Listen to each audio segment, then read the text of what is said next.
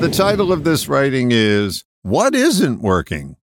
I'm not convinced we set aside enough time in life to evaluate what isn't working. We go about executing our patterned routines and too often label our results as luck of the draw or fate. It's neither, or is it neither? I was reminded of one of my routines when looking at a friend's Facebook posting. It was a picture of a toddler shouting into a cell phone. The caption read, "Me yelling, 'Representative!' to the automated customer service." I laughed. I was further reminded and amused when I read one of the comments on this post. She wrote, "That's me, but I add an adjective." I recognized that as my behavior and my adjective and then got this gift of awareness. That practice doesn't work. I can continue to do it, but the outcome will always be the same. No result.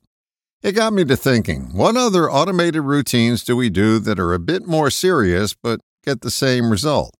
Those are worthy of our notice and remedial action.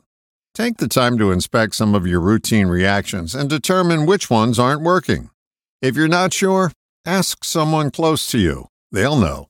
Once you find a few, pick out one and go to work.